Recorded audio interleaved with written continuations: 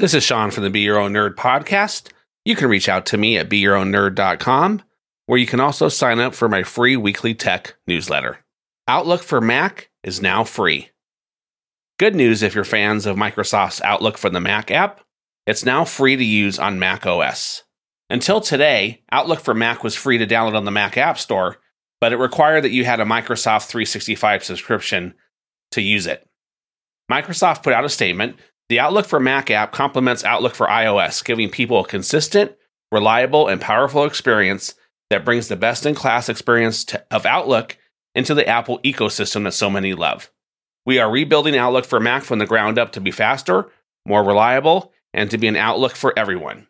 If you're not a fan of the Apple's Mail app, then I recommend that you check out Outlook for Mac, especially if you already use Outlook on Windows because you work at a company or a business where they have standardized on Outlook. It's got a great UI, and even some people say that it actually looks better than Outlook for Windows. But just to clarify, Microsoft has said that they have no plans to release a web-based Outlook app for the Mac. This version you have to download from the Mac App Store. It's a native Mac OS app.